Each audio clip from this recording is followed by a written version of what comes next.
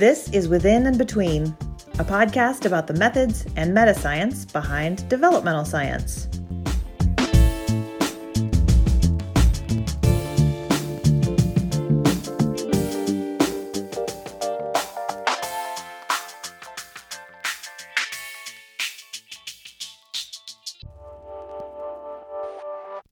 Raindrops on roses and whiskers on kittens, bright copper kettles and warm woolen mittens, brown paper packages tied up with strings.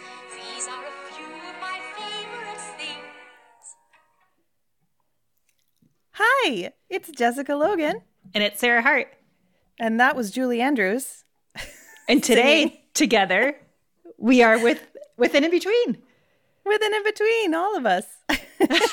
I have to say, I mean, that was beautiful. I mean, Julie Andrews is just amazing, right? But I was secretly hoping that you would actually sing it yourself, Jess. We'll see how it goes for the rest of the podcast. You never know. Now, I also then didn't push it too hard because then I was scared you were going to say, we both need to sing it. And ain't nobody wants to hear that from me. Christmas carols. Yeah. One day maybe. I'll have to warm up my voice first properly before coming on one of these things. Getting all nervous about singing on the podcast, eh? Oh, apparently. Who knows? We did last year. I went and did the sing along to the Messiah. I used to sing those all the time, but it's been ages. The Messiah handle, the Hallelujah chorus. You probably know that one. Hallelujah. Yeah, that one. So there's sing a little bit. Things. Sing a little more for me. I don't think I know it. You looked so confused. That's why I did it. You did it on purpose. I actually didn't know it till you said the Hallelujah one, but then I was letting you just gonna start singing it. But what I was confused about, you sang along to it where? Like you went out on the streets and sang? No, it's like a thing that a lot of symphonies will do, and they'll set up and you can go in and you bring your own sheet music and you sit down and the orchestra plays and you sing along. The whole audience can sing along. One of my worst nightmares, actually. Oh gosh, it's so fun. It's so much fun. The hardest part though is that unless you get there really early, like they don't have it blocked off, so you don't get to sit with your section necessarily, which makes it harder. Oh, like sing. They section it out by like range? They do, but if you're not there in time, then you just end up sitting next to a bass and a soprano. And then it's like, find your part. Can you remember where it is? It's been a long time since I sang that song. So, okay. Apparently this is a caroling podcast now. Yeah. Well, one of the few reasons I'm thankful for COVID is that hopefully our neighbor, who is beautiful and amazing and loves to come around and do caroling at Christmas, is not actually going to carol this Christmas, because I get so vicariously embarrassed about it that I run and I refuse to answer the door.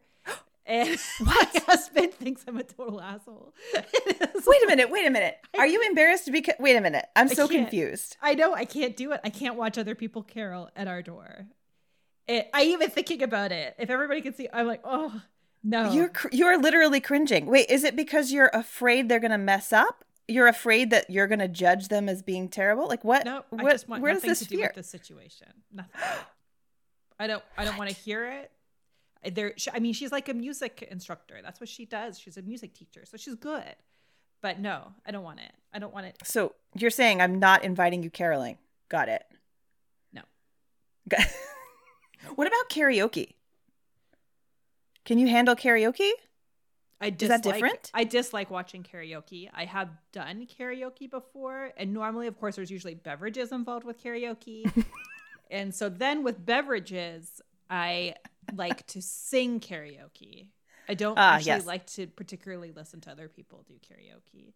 But you don't have that same cringy reaction. Your body language has totally changed. You're nice and relaxed now. It's not my first choice of things to do, but no, it's not as cringy. For what it's just, I cannot be near it. My husband loves it. He thinks it's amazing that they come around every year. He sits and listens to them, and I go and I hide in another part of the house and hope that they don't see me. That is hilarious. So that is truly hilarious. Sarah is weird. I wonder, you know what? I bet it's because in most circumstances, okay, no, wait, I actually think I have the answer. In most circumstances, you're in, like when we'd go to concerts, when you go to like a rock show, whatever, there's 2,000 people in the audience and like 5 people on stage. And when it's caroling, it's the reverse. You've got 2 people watching 25 people sing carols. Oh, maybe that's. And so it's like the eyes are actually on you. Yeah. In a way that they aren't at any other time that you're observing music. So it's not about you performing. It's about you being the watcher. And so your reactions are going to be judged. And you know you have a face. You have a good reactions face. And so people know how you feel about things. So put on a mask this year. And then you're still like, no way. No way. I just don't want to be involved. All right. Well, I love Christmas caroling and I'll never come to your house. I promise. Thank you. But I will happily listen to you sing for our podcast. So somehow that's different. It is very different. One-on-one. Yeah. I don't know why.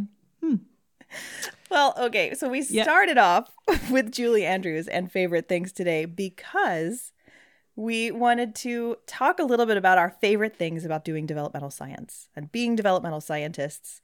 And so we reached out to our listeners on the Twitters and asked them to tell us about their most favorite things about doing their work and about being a developmental scientist. And we got some really fun responses. Yeah, that we're going to go through. And I think part of our idea was to do this episode, right, is that there can be a lot of focus on the negative part of our work, another paper rejection or terrible reviewer comments, or, how hard it is to find a job in the job market and how stressful that is. And so there can be a lot of focus on those parts. And it's just easy. I think there's a psychological phenomenon, isn't there? Yeah. I'm showing my poor training in psychology, that we why everybody always just leaves negative reviews online and you don't leave as many positive reviews, right? You talk about the negative more than the positive. So we wanted to focus on the positive. It's easier. You know what they say about it's like those anger. That's the quick way to the dark side of the force. Oh, yeah. Or the pain. What is it? The other? Yeah, anger, pain, and suffering. Those are the ones. So we're trying to get us all on the light side here by focusing. It takes a lot more energy and focus to really think about the positive and wonderful things. I think it's less quick, but I think it's really good. And we have for years tried to be people who focus on positive things and think about how to celebrate, because like you said, it's just, we don't do that enough. I feel like in this industry. No, we don't. It's kind of slow. Everything that we get is sort of like a slow celebration. So here's some good fun ones. Yeah, because it's easy to forget to celebrate, right? We've talked about this, that when it's hard to know when to celebrate when a paper being accepted or not, what stage, or same thing when you're going up for, tenure, same thing when you celebrate. So here we go. We're going to celebrate now in the season of darkness becoming lighter for the winter solstice. Yes. And the appropriate reason to celebrate the season, the winter solstice, right? Winter solstice. Days getting I just saw this. It's only like 3 more days until the days start to get longer. Tomorrow is the winter solstice, yeah. Oh, yeah. Okay, well, I must have seen this 2 days ago then. Yeah. Great. Happy maybe it won't quite be dark at 4:30 again someday soon. Gosh, time is so weird right now. COVID is bizarre. Just bizarre. I will say okay, yeah, you're right. Let's get into it. Okay, fine. So what we did is we took all of the ones that people gave us and we've sort of organized them into categories. And the first category we have here is people who have talked about translating things to parents or the community. And I guess I'll start by reading our first one here, which is talking to my anxious new parent friends about cognitive development. Oh my gosh. I love doing that so much. I could not agree more. It's just delightful. One of my most favorite things about being a developmental scientist and having just even a intro textbook level understanding of most areas of, child development, at least, to be able to at least give like little pearls of wisdom to new parents or to parents in general. I, at least, when I used to teach child psychology at the undergrad level, I would survey the students at the beginning of the semester. And, you know, I had these big classes of 220 students, and about only like 40% of them were psychology majors. And like 50% of them were liked kids and wanted to be parents one day. That's why they told me that they were taking the class. Wow. And so I heavily favored the class towards like parenting tips, or how this would be translated to parenting, or how we can think about this when parenting. And pretty consistently people, you know, would have a sibling, or they've had a child, or, you know, and they would talk about their experience and then talk about how it was useful to hear this, you know, when they're, when people that they knew were having kids. So yeah, when I would teach, I used a popular science text, like supplemental textbook. It was like a little paperback textbook. And it was a sort of overview, popular science fiction book. Wait, no, popular science. How do you say that? It was a book written about science for general audiences. Okay. I don't know what you call that. I'm having anyway, a moment and it too. Yeah. has those like describing experiments for the babies and things like that, what babies already know. And it was so cool to be like, to talk about that with people. And I love giving that book to new parents to say like, read about, especially people. I feel like now so many people don't have access to children. Like before you had a kid, when's the last time you hung out with a baby? Never. Because even my very brief babysitting career, I never did babies. And I have a very small family. I don't really have cousins. I have a few, but they never lived close to me. And I don't have any siblings, you know, from my mom at least. And so, you know, nope. You didn't really grow up with it around. Yeah. No. I feel like that's really, really common. And I think it's becoming more common as families get more isolated and insular. And so we don't know.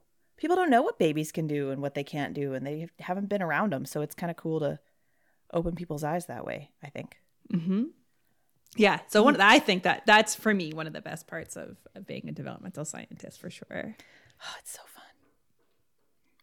fun. So I guess the next one here in this section is developing, conducting, and using research that can change the trajectory of someone's life from a young age. Oh my gosh. That's so cool. You're right, because I mean, everybody who does science, I think in some ways seeking to change the world. Yeah. And ours, in some ways, being a developmental science feels a little more tangible than, I don't know, if you study. Obviously, it feels more tangible to us. That's probably why we're here. Yeah. I was like, not biased at all. I know. Of course, we're in the most applied, useful scientific field. Most. Oh, no. Oh, no. Yes. Okay, fine. No, but I agree. And there is something to be thought of, you know, like I now that I'm thinking about it, I'm like, is this actually known? It must be. Like, is there bigger change that can be enacted in an individual's life if it happens in their childhood? That's certainly some of the hypotheses that are out there. Yeah. Yes.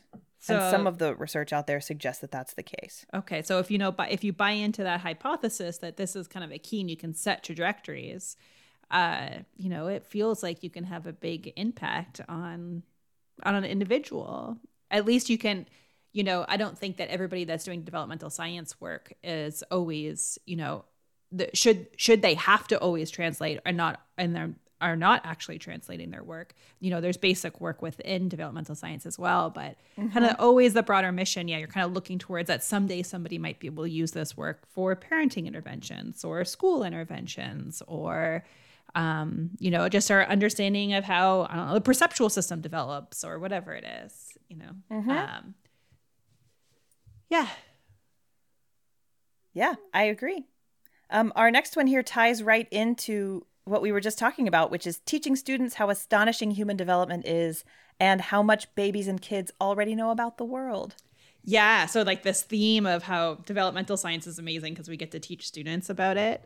And yeah, I imagine we're not unique about those, but in that perspective either.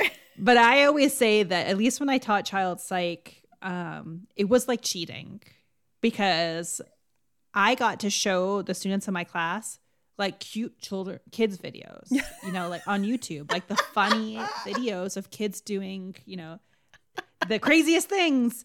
And I got to do that in my class. And I feel like that's cheating compared to some of my colleagues who maybe don't have the ability to show kid videos as part of their, content. So yeah, I have never shown a baby crawling as part of my statistics courses. Oh, yeah. Yeah. I sure as heck did for all my child development courses, Yes. Yes. Let's talk about the Cliff study. Watch how this baby stops crawling. And everybody goes, oh, it's so cute. Your hormones start going. I think there's something to this. I'm telling you, I got the most insanely high instructor ratings. It has nothing to do with my actual teaching ability, right? There's tons of research that suggests that. It's just because I come across as friendly and approachable, one, and I show cute kid videos in class. Yes. So there we go. I'm going to, you know what? I'm going to test this hypothesis. Somehow I'm going to integrate baby videos into my courses. Maybe I could do the lab sections. I have 2 separate lab sections, and I'll get the TA to show baby videos in one of the sections and not the other. Good experimental design. Yeah. Like barely contextualized either. They just happen to be streamed at let's take a 5-minute break to watch this cute baby. This baby is standing next to the equation for a mean.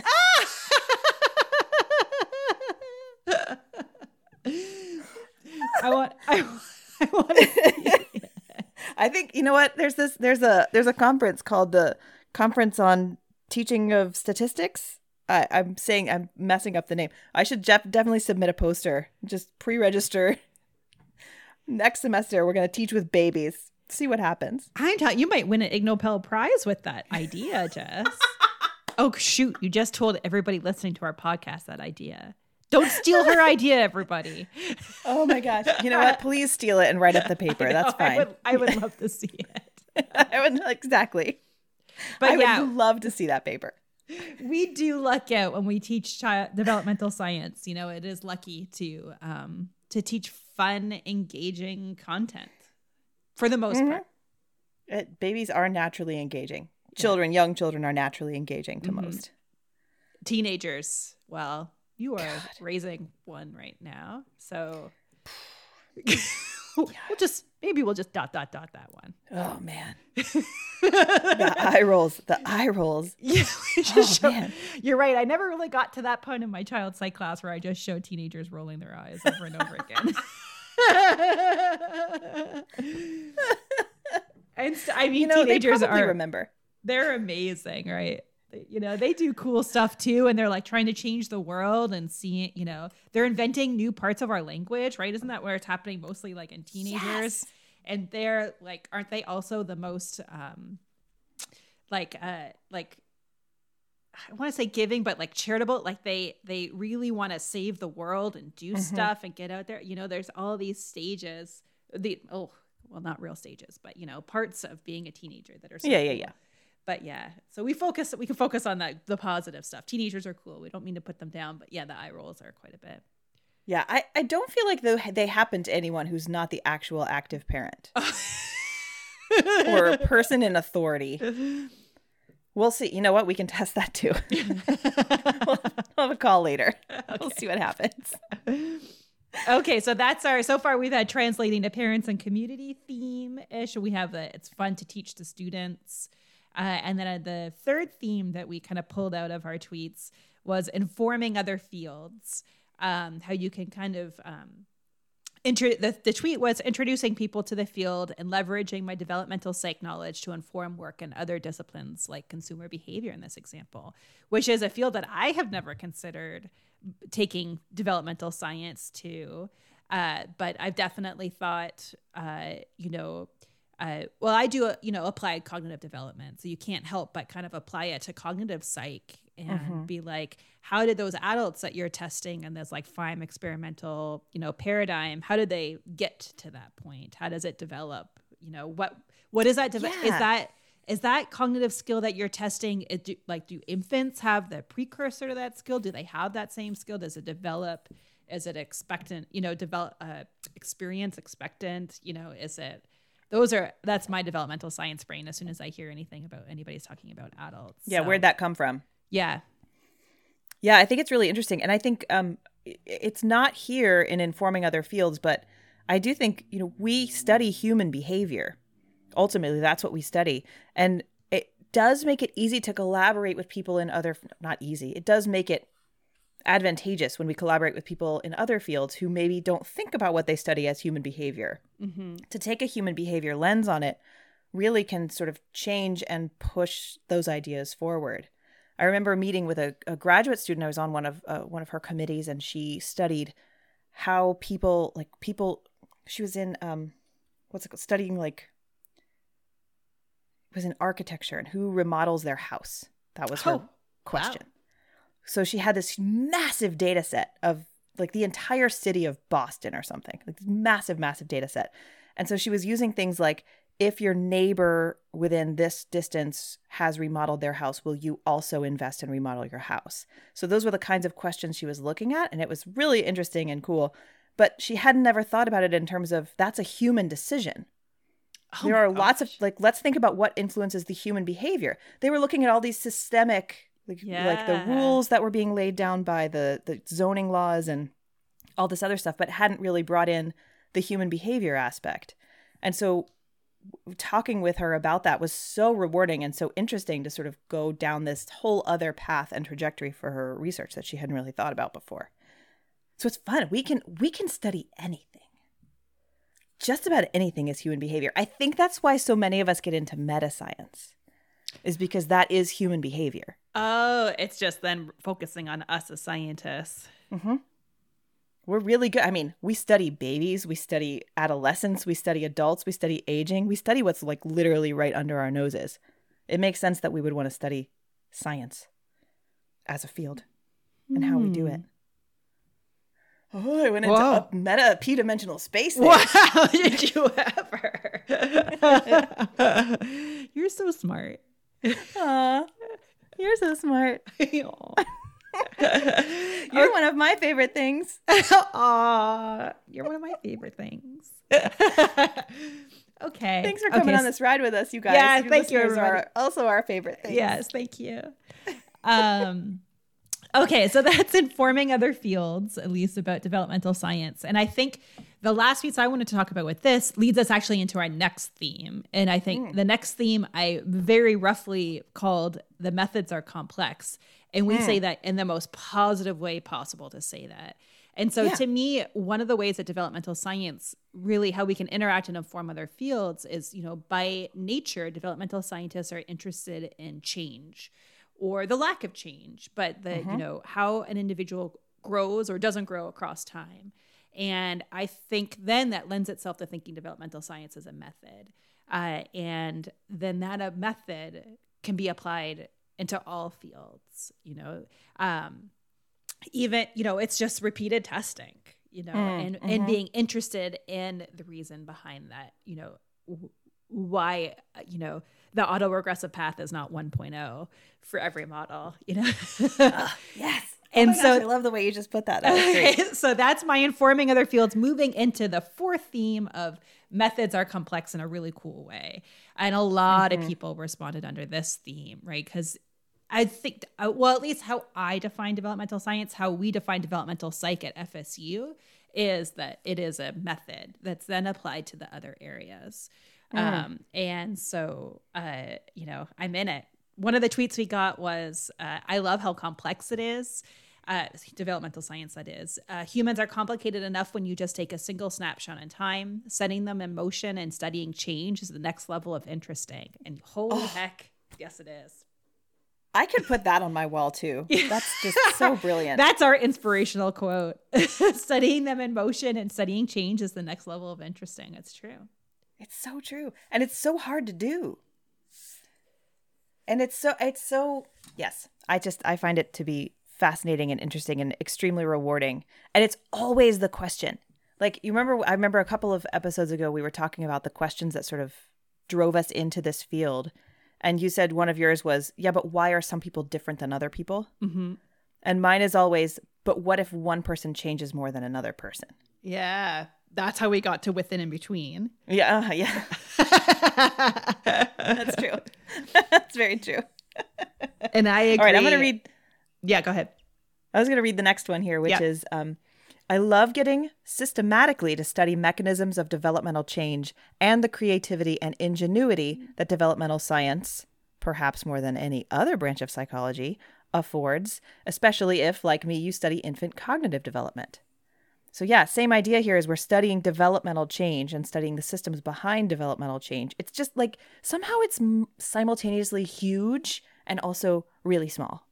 It's like we're I get the these huge. little tiny things. Oh, okay. Yeah. Is that what you were saying, small? I got the huge idea. It's a huge idea, but why the small? Well, it's small because the way that we study huge things is by narrowing in on specific mechanisms or pathways or pieces. So oftentimes if you read a developmental science introduction, it'll say something like, reading is huge, reading is important, some people are failing at reading. Here is one, like letter knowledge is one example of reading. The letter D is really hard to decode. So here's a study about the letter D. So it's kind of, I over-exaggerated. We usually stop at alphabet knowledge, but it's that funnel of an idea of like, here's the system. We're studying the system. And if the system works like I think it works, then this should be a consequence right here. It's so interesting because, I always say one of the reasons why I like being a developmental scientist is I like big questions. I like knowing how like these big, component skills or, whatever, how they change across time and not like tinkering at the real mechanistic level of real like fine-tuned small stuff. I like bigger questions. How does math, one of the reasons why I love the field of studying math development is we're still not fully sure exactly kind of how the math skills develop. There's no real theory still yet of how we go from an infant that potentially can understand the difference between quantities to doing calculus. And, yeah. And so I love that. Like, how do skills build on each other, and how does it matter then with how we're instructing it as well? So to me, those are really big questions. But I hear you as well, because then then it's not like math failure across the world, and then now I'm looking at, okay, how does this one very specific skill of how can you understand the difference? Yeah, I think that comes from my writing of hypotheses. I do a whole lot of working with students and faculty and staff members and anybody who's doing research designs. I do a lot of work with them on taking those huge ideas and breaking them down into testable hypotheses, which is one of my most favorite things to do in the whole wide world. Yeah. So I think I do that a lot anyway. So that's part of that theory of change of your theory of change of how things work is something has to manifest in a way that's testable. So you can't just ask the big questions of like, how does math develop? You do have to be more specific. Eventually you have to get into something more specific of, what does that mean? What do you mean develop? What do you mean math? What do you mean change? Oh, you must be a wet blanket to some PIs. I don't know. I do it with a very big smile. Yeah, I just want to know how it develops. Another thing I like about this tweet that we got, I think it hits on a little bit about the creativity, right, of developmental science. And they're speaking as an infant researcher. Mm-hmm. And I mean, if you want to engage students, undergrad or even graduate students in like developmental science work that's outside of their field, man, give them an infant study because it is like the methods are just cool. Now, is there a lot of controversy about some of the methods, and they're like going through new methods? But gosh, there's like the creativity to come up with these paradigms to get at a nonverbal infant's brain and like what they know and how they're interacting with their environment is so cool. It's so cool. Yeah. Oh, that's so fun. Yeah, I agree with you, and it's fun for students, I think, to try and solve that problem methodologically, like just sort of think through, how would you do it if you could, here you go, study an infant. What are you going to do? How are you going to figure out whether they know this or don't know this. And keep in mind that they're only awake for 20 minutes at a time. Yeah. In quiet alertness, at least. So you got to do it then. And that leads us into the next tweet. So the one unexpected thing that I love about working with children is that you have to design short studies that are fun. It keeps me focused on one key hypothesis. And I also now like to make equally short, fun, engaging studies for adults. So cool.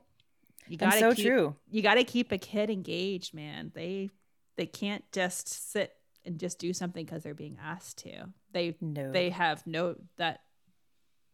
that social pressure, whatever that social pressure is. I don't actually know when it develops. And then this is me talking about developmental scientists. I'm like, when does that develop?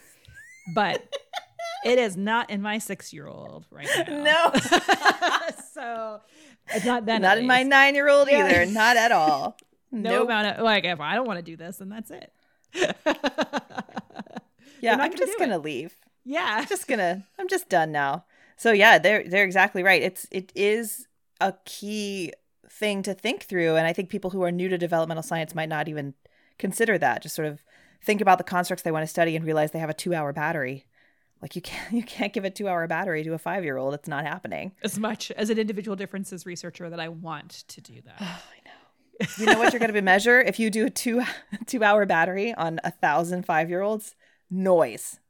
You're measuring how quickly they get bored. That's what you're measuring. Wow, some real talk here. You split them up a little bit. People do that. I mean, I read these grants. People will split them up and you'll do 20 minutes at a time, and that's totally reasonable. But if you can't do a straight 2-hour battery. No, nobody will let you. Your IRB probably won't let you. I don't know. Maybe they know that. Maybe they don't know that. I don't know.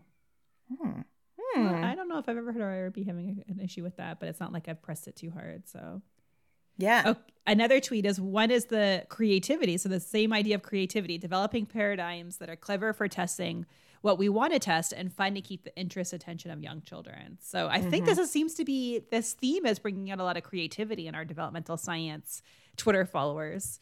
They like that side of it. You have to be this, especially if you're doing experimental work with kids, but even if you're doing, individual differences studies like me, you have to think about the length of what you're doing. You might get into, I have a colleague that had to get into, fun missing data designs, right? With this idea, if you want to do everything, but you can't do everything with kids, then let's get into cool ways that we can use missing data. Yes. Maybe we should do a missing data episode. Oh, yeah. Planned missing data is one of my favorite things to talk about. It blows people's minds when they learn you can do that on purpose. You can skip data on purpose. You can deliberately not collect data from people on purpose. And it's okay. It's not just okay. It's better in so many ways. I know. And I know this, and I still struggle with enacting it. I know that my colleague was nervous about it the whole time. It just feels weird. I know. Well, especially because you're interested in individual differences. It mostly was designed to be group differences research. Like if you're trying to compare two groups of people, then it's easy. You can not give some people some things, and it's kind of designed in that way. So I can see why you'd be nervous. It makes sense. Mm-hmm. But if you want to give a 2-hour battery and you only get 20 minutes, you got to do something. Something's got to go. And it's either people or items. You guess it's got to be the items. Keep that in. I need them all. Give me all the people. So another tweet we got was the deep and thoughtful appreciation for measurement, context, and change, right? That is literally what developmental science is. So we have to think about what we're measuring. I think maybe... Tell me what you think about this. Do you think that developmental scientists, I'm almost now already disagreeing with myself, but do developmental scientists, go ahead. Do we appreciate more issues of measurement? Do we appreciate issues of measurement more potentially than some other fields? Because often we're approaching thinking about kids and thinking about what does this measurement look like in these children at this age? And we're thinking about our participants because they're not just all the normal adults that are in the participant pools, that everybody's participant pools are similar enough that the measurement of that, the validity of that measurement is probably fine because it's always been used in other subject pools. But you're like, well, now I want to know about this in 6-year-olds and what does it even mean? in 6-year-olds? Does it even exist? Has it not developed yet? I don't know. That's just throwing that out there, you know. Yeah, I wonder, you know, on the other hand, people who are studying how children develop, who are in that younger kid space, are often not developing scales. We don't write original measures very often, unless it's like a grant to write a measure and it's like the whole deal and you've got 2 years to do it. But I feel like if you're studying social psych sorts of things, if you're studying adults, I feel like they're churning out scales all the time. It's like, I'm interested in studying how people feel about Game of Thrones and how that's related to their extroversion. So here's my Game of Thrones knowledge scale that I made up today. And that gets spit out into the world. I don't know how close attention people pay to the like reliability and validity of a Game of Thrones knowledge scale, but I've certainly filled out several of those in like student projects and things like that. Yeah. Yeah, you know, you're maybe right. That's the counterpoint. I do think we have a really better appreciation for context than many other fields. Yeah. We certainly are very concerned with what happens. And in this idea of as soon as you observe the thing can change. And we're often very concerned with that and very concerned with a lot of our questions actually have to do with what's happening in the environment and how is that influencing development and change.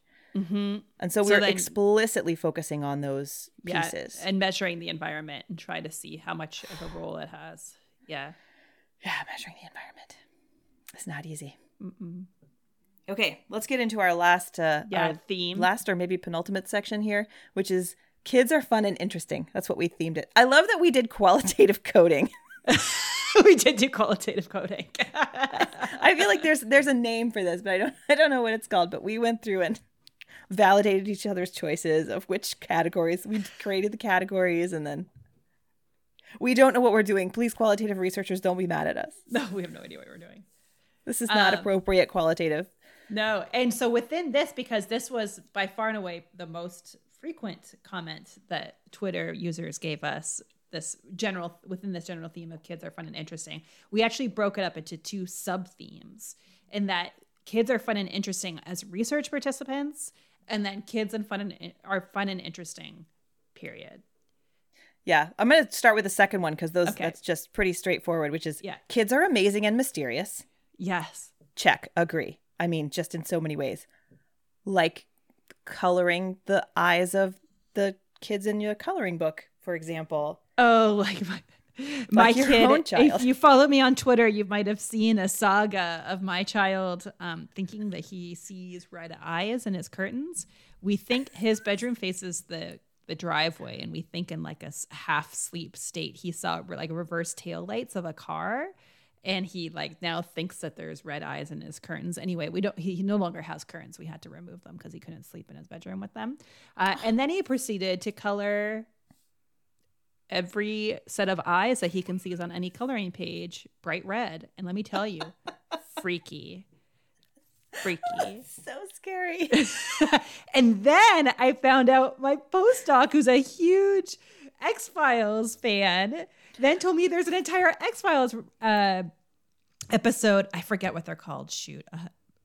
Like some sort of monster-y alien I can't thing. remember what the monster's called. It has a name. And that episode was filmed and is based on a national forest that's just 30 minutes outside of Tallahassee. The episode is all based on that forest and this location. Oh, and what? Did you miss this part? Man, scary as shit. Literally, if you look at how X-Files set up this monster, it looks like what my kid was drawing in the coloring. No. Yeah, bright red eyes. Stop it. Scary. So, man, kids are mysterious. And they're amazing. They're mysterious and strange and amazing. On the other hand, we had another tweet that said, young kids are optimistic, funny, and beautiful humans. I mean, I just agree. So many of them are so earnest.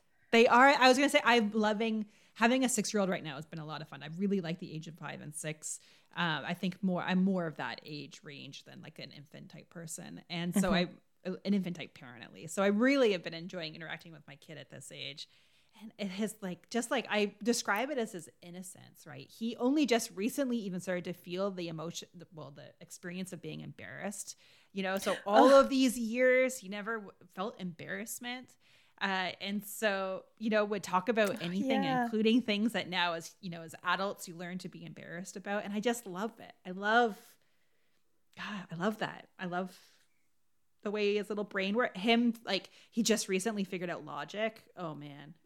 This is a difficult as a parent because now he's like, but if this, then that. Yep. And then you're like, wait. Ooh. Oh, crap. Yeah, there was. Oh, we're here now. Yeah, where there's a hole in that logic. You're right. That was just me being a parent being like, no, you can't do that. Oh, yeah. But if we can't do this, then why was I allowed to do that? Yeah. And like digging out something from the past. And you're like, oh my goodness. And that also was 3:00 on a Thursday. Like, how do you remember? I know. That little brain that's just soaking in all that information. Just their memory is incredible. It's so cool. Yeah, I got something today that was like, do you remember how 3 years ago on Christmas we did blah, blah, blah? And I was like, what? How do you remember that? What? No, I don't remember that. How do you remember that? And did it have to do with something that would have been beneficial to them to redo again? 100%. It was like, eat candy or something. Yeah, eat an entire box of candy canes or something like that until I threw up. Yeah. Can I do that again? Yeah, and you're like, I'm not trying to relive that, actually. I had actually forgotten about that. Yeah, that's not great. All right, so let's get into kids as fun and interesting research participants. Yeah. So the first one here is responses that I never thought possible, even in a 2 alternative forced choice paradigm. And honestly, I see this a lot with parents. I mean, you see it some in kids where you're like, is this yes like you or no not like you? And they go, sometimes, which obviously, of course you would. But I see this in parents a lot too, and it makes me laugh every time. They like write in margins where you'll say, like, how many books did you read this week? And they'll fill in the bubble for like 5, and then they'll write, but 2 of them were really short books. And so I'm not sure it actually counts as 5 books. It might actually only be 4 books. And you're like, well, shoot. Does it? Which number? And you have to just, first of all, we bring them up in meetings and they're just fun to talk about. Yeah, they are. I don't think that one's unique to developmental science. We'll get that anywhere. Yeah, we'll bring them up and talk about them. And then you have to sort of make a call, make a rule, write it down, don't change it. So one similar to that idea, how even, you know, kids will find a way through even a 2-choice forced response, and they'll find a way to screw up that item on you. And then it makes you like, damn it, my data is all screwed up. Similar to that is also kids always find a way to surprise you with their responses. Mm-hmm. Now, I want to talk about that. There is actually a second part to this tweet that is, we'll get to the second part. So, and it's not creepy when they tell you that they love you. I would find this creepy if my adult subjects said this to me. Yeah, no kidding. You're undergrads. You're like, I would like for you to leave now. Yeah, we're going to have to go ahead and get another adult in this room right now. But it is so cute when kids say it, and like when they want to give you a hug, and they got their snotty nose in you and you're like, oh, darn it. Oh, yeah. Oh, good old days. Back when we could do that. I know. Oh, okay. Well, let's not go there. This is happy stuff. Right. So also kids always find a way to surprise you with their responses. And I am going to steal a joke.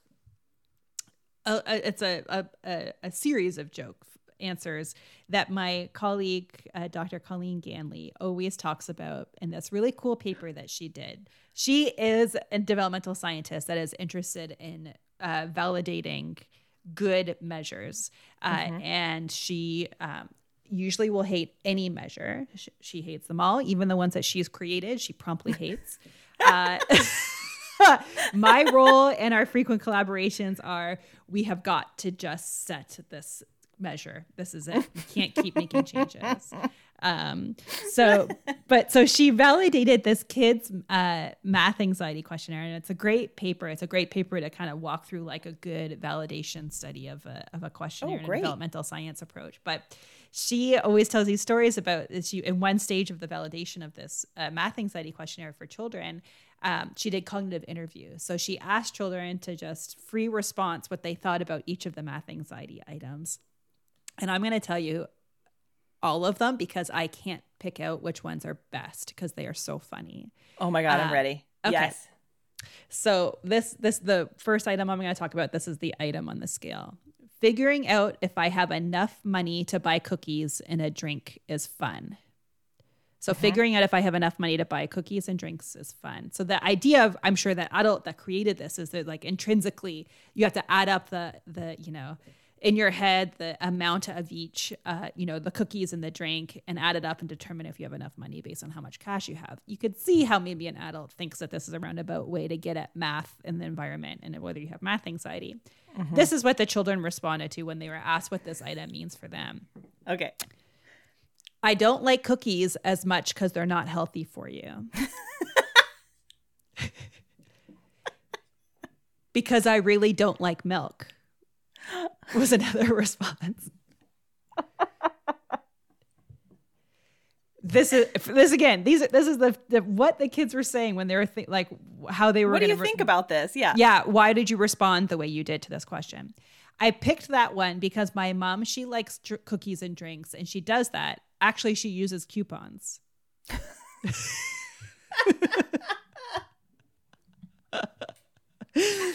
And I like cookies and a drink.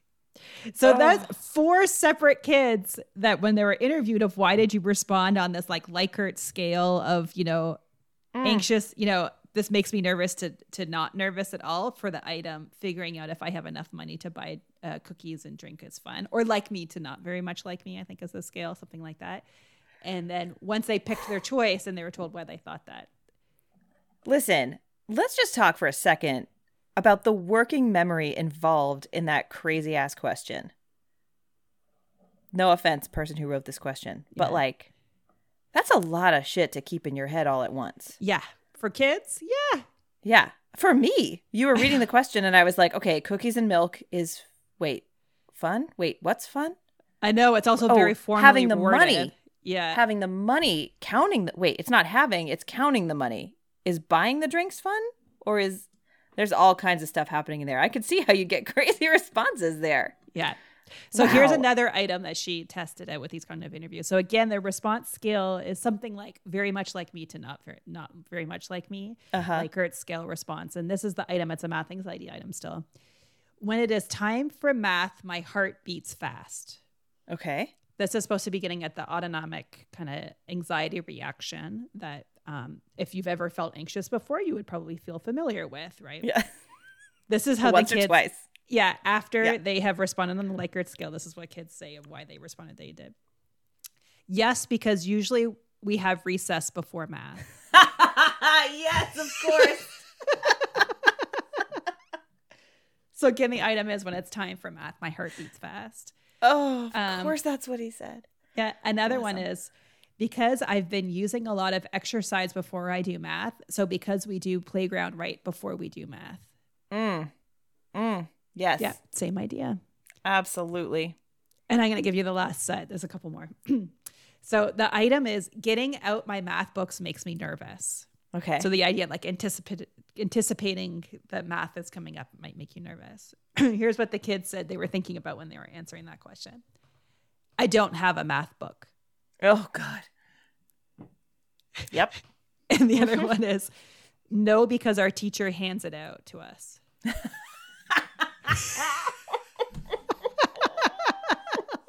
Little buggers, man. So literal. Oh, God. They are great. So literal. That's so great. Wow. So the kids will always find a way to surprise you with their responses. Yep. Absolutely. And as soon as you hear it, you go, yeah, I should have seen that coming. Yeah, my bad, actually. My bad. Yeah. I was right before we got on this call, we were telling jokes. We were passing around, like telling jokes around my family. Mm-hmm. And like someone would say things like, what do you call, I can't think of them anymore, but they were like, I don't know, jokes. And my kids were answering so literally on purpose. It was like, what happens when you eat Christmas tree ornaments? And my kid was like, you'll get a stomach ache. It'll hurt. I was like, Yes. Okay, fine. So yes, they're just very literal humans. Was that them attempting humor, or were they being meta about their humor and trying to be humorous and pretending like kids answer literally? I don't know. Oh. I honestly don't know. It's so fascinating. Thank goodness I like this stuff because I've been locked in the house with so many of them for so long. Yeah. It is more fun to watch other children do funny things, though. It is. That's true than your own. Oh my gosh. We definitely get so many fun responses. I remember you get hugs from kids, like you said. When you ask them, will you please come with us? Then you'll get a nice, like, thank you. I love you. Well, that's why working with like kindergartners or first graders, like it's like the best participants to work with because they are desperate for the one-on-one. Oh, yeah. Adult attention. They're like, oh, yeah. Yes, can I come do a math test for the next half an hour? Yes. Please. Is it just me and you? Oh, yes. I am into it. I am into that. I remember I had, for one of the places that I assessed, I had a long walk. I walked with these kids for like 3 or 4 solid minutes. Because in Florida, that's where I was doing this. There was a bunch of, they have a lot of outdoor schools. Mm-hmm. So you're walking outside to get to the room where you can go test the kids, right? There's no outdoor hallways because it's just, you're literally outside. That's it. Yeah. And so we were walking to the hallway, and I remember having the best hallway conversations with these kindergarten, first graders. They're so much fun to hear them talk about stuff. I remember like all kinds of things. You'd hear about your favorite TV shows. You get to stay hip with the kids, man. Yeah.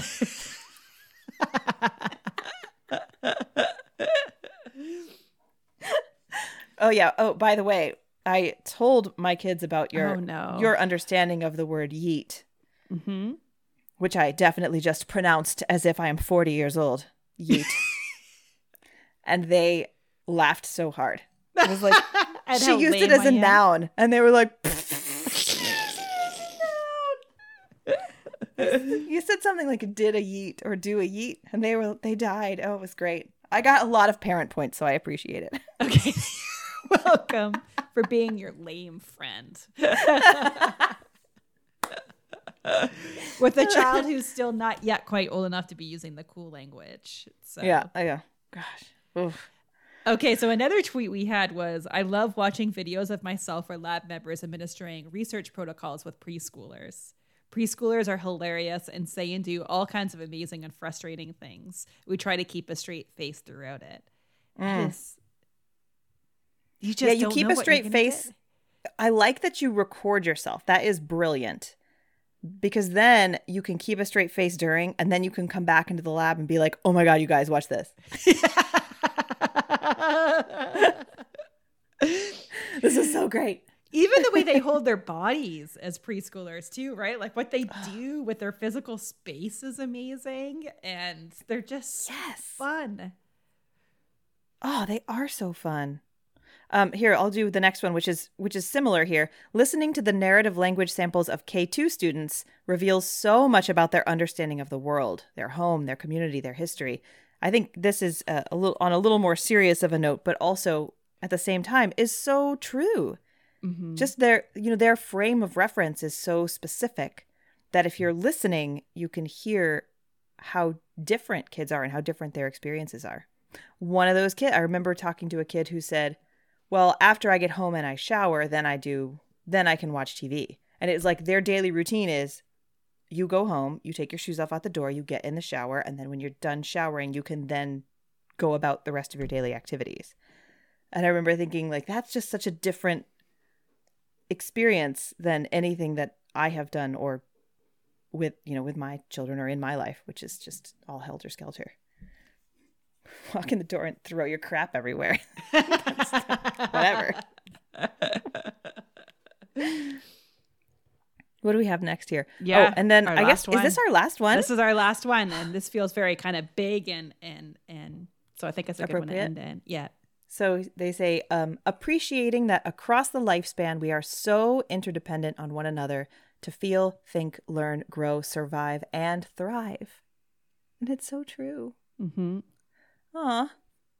It really doesn't feel more salient than with kids, thinking about kids. How environments influence people and how they influence one another. Mm-hmm. And how, like, think about this right now. We've just been talking about things that happened years ago or even recently, and all of the joy that brings us to relive those moments. It's true. We're all so interconnected. Yeah, being a developmental scientist, I guess actually I just realized that all of these are kid focused. We think about kids the most, but I know developmental science goes the entire lifespan. But at least focused in kids, man.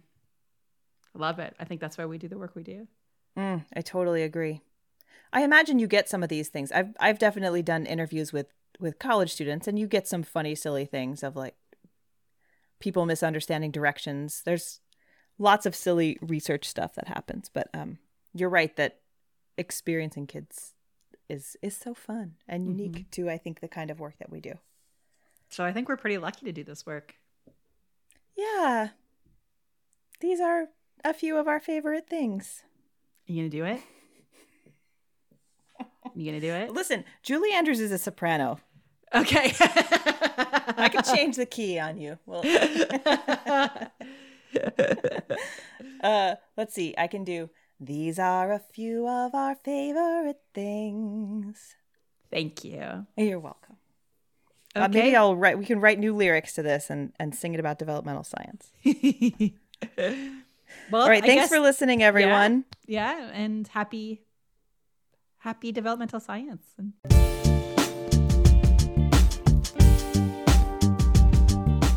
Thanks for listening to this episode of Within and Between. For information about this and all our episodes, you can visit our website, withinandbetweenpod.com. Connect with us on Twitter at within_between, where you can send us questions about developmental science and developmental sciencing. See you next time.